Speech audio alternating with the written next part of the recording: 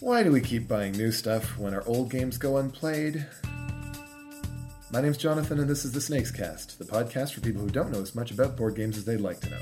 This week, we're going to introduce you to a pair of twin problems that often afflict people just starting to seriously get into the hobby, and veterans who can't get enough of the latest and greatest. It's the cult of the new and a pile of shame.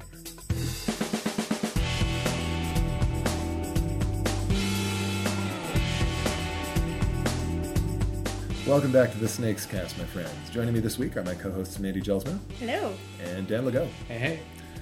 So the cult of the new. This is something that you see discussed on places like BoardGameGeek.com. Does a game seem inherently more attractive than an older, time-tested game? What is it that drives so many people to have to get the latest and greatest when they've already got stuff that they probably should be playing?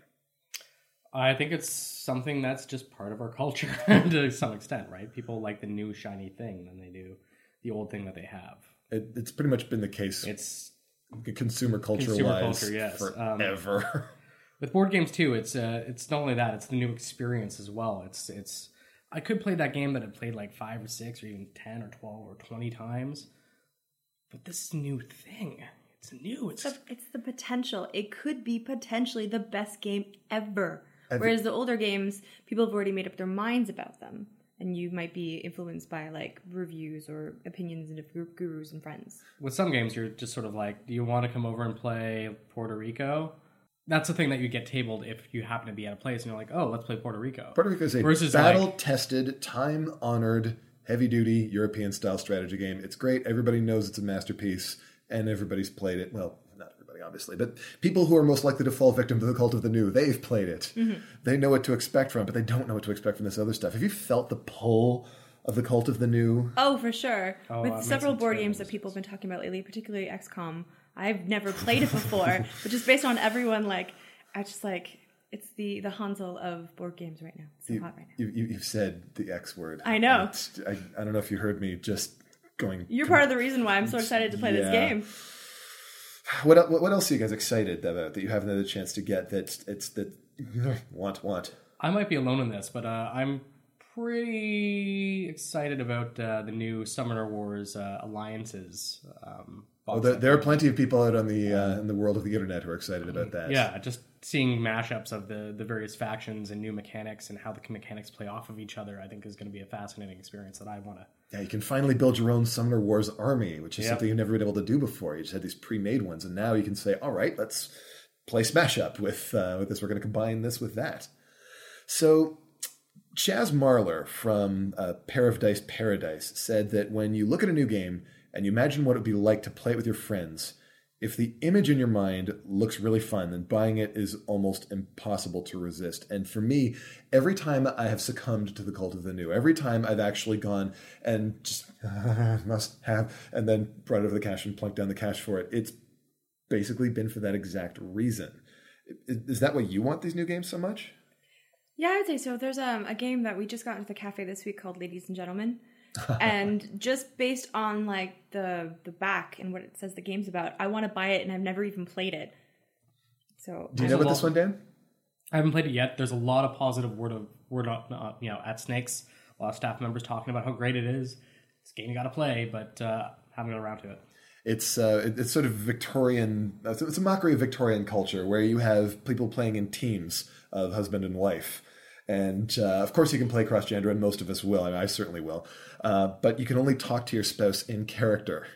That's the rule in the game. It's like, darling, I was hoping I could get this purse to go with me to the ball. I'm so terribly sorry, darling, but I'm afraid the contracts just haven't been coming in.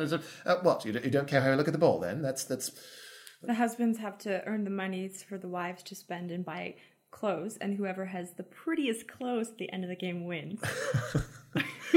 It's a hilarious concept. I have no idea whether it's actually any good or not, but it really has that pull of the cult of the new because it is so different, because it offers the idea of an experience that's unlike anything you've had before. What else can make that shiny new game to something that you've gotta have? Sometimes it's even a shiny old game, like an expansion for something, you know? You want to own all of it. It's new, it's there, I love this game, why would I not get more of that type of thing? And then sometimes you're a little bit disappointed with those things. Right? The desire to collect, the desire to have all the things Gotta catch them all. It's even worse now with the Kickstarter craze and don't get me started about Kickstarter exclusives. I have to get the Kickstarter, what was it, coup with the shiny tokens instead of the boring regular ones, which I have. It's awesome.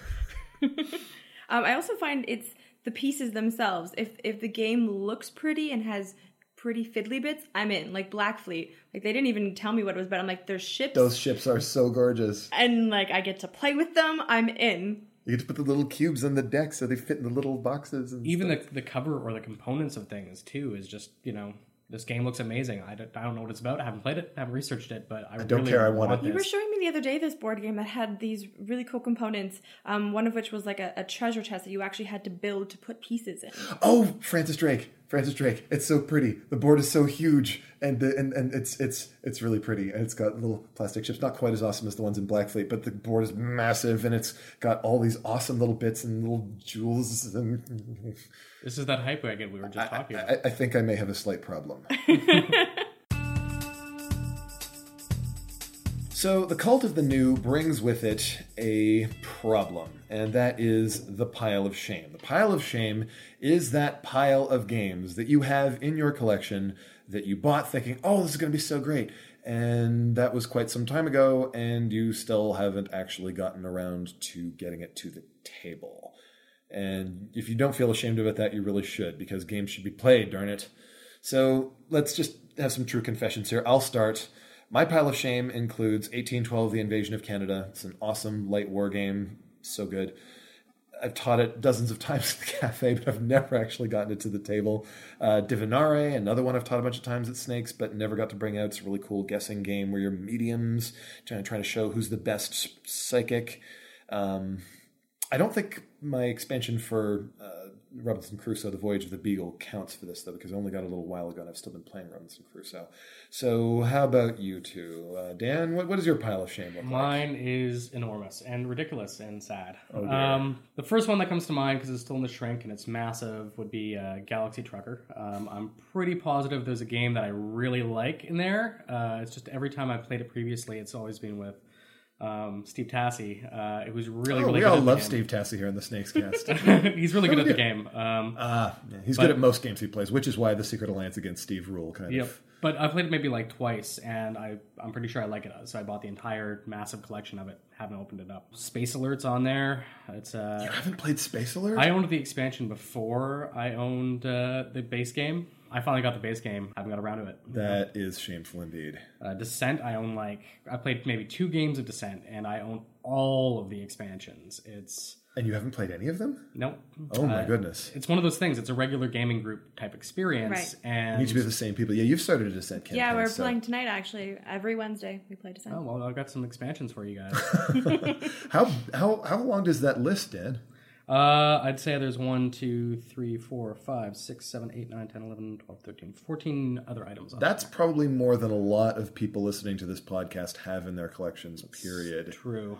So, all right, that's you are aware of the shame. Yes, massively. So, all right, Mandy, you're relatively new compared to us. Relatively new to the hobby, I would say, like, probably almost 2 years now, but I have at least 3 or 4 that I've never opened or played. Let's see. Anything you feel particularly ashamed of? Dice Town. Oh, it's so good. I know, and I got, again, seduced by all the fiddly bits. There's a cup, there's dice, there's like little gold nuggets. Little gold nuggets. I was like, I'm in, I want this. Still in the shrink wrap. Yinch is in the shrink wrap as well. It's a hard game to sell to my friends because they're not gamers, so that's I see. Yeah, Yinch looks like, you have to be smart to play that. All right, so what do these games have in common? How come we haven't played these things yet? I think sometimes it's familiarity with the thing. I mean, for me, Galaxy Trucker, I don't have a lot of experience with, so I'd have to relearn the game and teach it to a group. So sometimes you buy something in the intention of doing that, and it just sits there because you have so many other things in the collections quite often, Sometimes you'll be like, oh, this is the perfect game for right now. If I want to do a space game with moving stuff around, maybe I'll just do something light. I'd say for me, I don't often have people over.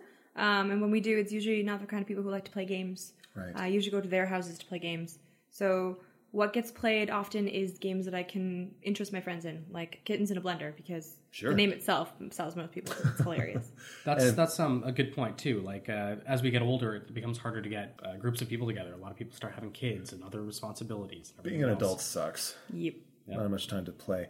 I actually get people over to play games fairly often. The thing is, though, that it's not that often that those particular people are the sort who are interested in something like 1812 or Divinare.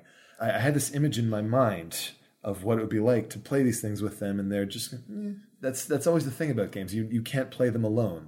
They're social activities, and without friends who are also going to enjoy them, they're just basically not there. So how can you get excited about new games coming out when you still have these fantastic old games that you haven't played? I think the one that really surprised me recently is I actually went back and there's something that's been sitting on my collection for almost 10 years or even more, and that was El Grande. I had never played it before. I bought it on a whim, and it just sat on my shelf, and I was like, it's got this artwork on it. I'm not too big fan of the artwork. The artwork it's the traditional Euro-style grumpy guy on cover with sepia color scheme. And it's the deluxe edition. In medieval Spain. It's a classic game, though. It's like Puerto Rico. It's one of those games that everybody knows it. Well, again, not everybody. Everybody who's most vulnerable to the pile of shame syndrome knows about it. And it just kind of gets forgotten, which is a shame because it's fantastic. A great game. Have you ever played El Grande? No. It's sort of the mother of all area majority games where you've got a board divided into spaces and people are putting their colored pieces into these spaces, and at certain times whoever's got the most of their pieces in each space is going to get points. In the case of El Grande, it's first place, second place, and third place in each of these areas that's going to score, and each region scores differently. So, all right, how hard am I going to go for this region? How hard am I going to go for that one? Who am I going to go up against? And, that's a different pitch than I use. I say it's a game about jamming dudes in a Castillo. I guess the Castillo is one of those bits that even today would be a shiny, awesome thing. It's this little tower. It's this black tower, maybe 6 inches high, and it's open on the top, and you just drop things in. It's this thin little thing, so you can't see into it. But people are just dropping things in, and at certain points you're going to lift it up and say, oh, who's got the most? Okay. That actually sounds really good. Nothing not to love there. But so you did actually manage to bring out, when you brought out something from your pile of shame, it did well. Yeah. So how come this doesn't happen more often? Why does this happen to us? How do we wind up getting more and more things and not playing them? So every old game was new once. It doesn't make sense to just stop buying new games altogether, or does it? I mean, is cold turkey a solution to the cult of the new? Is this something that... I actually think I heard someone say that they weren't allowed to buy a new game until they played the last one that they bought. It might have been Steve, actually, who made that rule. But I think that's a good rule to have. It's a tough rule to abide by, but... makes a lot of sense. If I had abided by that rule, I would have probably 2 less bookcases filled with books. Bookcases, another hard rule is my bookcase is full. I've got over 200 board games. Can't get a new one until you get rid of an old one? Exactly. I had that rule for a while, and then I got new bookcases. So, all right, that's one way to do it, is the one game in, one game out sort of approach, or the not allowed to play, not allowed to buy new game until I've played old game. Which also does a lot to sort of avoid the issue of having that image in your head, because it really, really makes you not want to buy a new game until you've already made plans. You've got the friends over, so we're going to play this, right? We're on Thursday, you're coming over, we're going to play this thing, right? Okay, I'm going to go buy it now. I suppose it's a very, very hard and fast way to do it, but realistically, do you think you can keep to that kind of discipline? No. I think it's probably just something you tell yourself. Like, I have this rule. I'm okay. I don't have a problem with buying new shiny board games. Sometimes you just have regrets, too. Like, when we got Dead of Winter into the cafe, I didn't realize it was just going to sell out that moment and be so hard to get back in. The holy grail of board games, impossible to get. I'd love to own that thing, but... And so there's pressure to buy it now while you still can. Yes. And Kickstarter games are horrible for this, because you got to get those exclusives.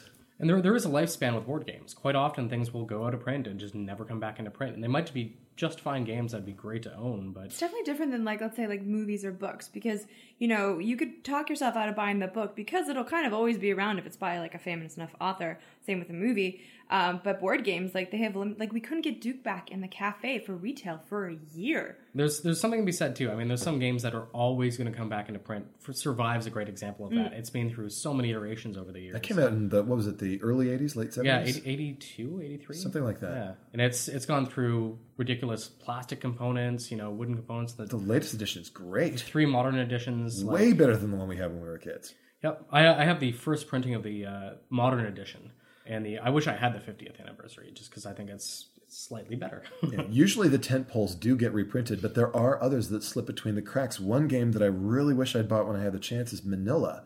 It's this awesome little betting game. Got a great gambling sort of thing. You're loading up boats with black market goods, and they're struggling upriver to get to port, and you take turns putting your people into spots where they can profit from stuff that might happen, and you make a small investment, which might make a big reward, or you can, but it's not that likely to happen, or you can make an investment in something that's much more likely to happen, but the reward isn't that big. The rights to that game are sort of in limbo at this point, though. Things like Avalon Hill's Dune, where the Frank Herbert estate has sort of pushed the IP of that property into limbo.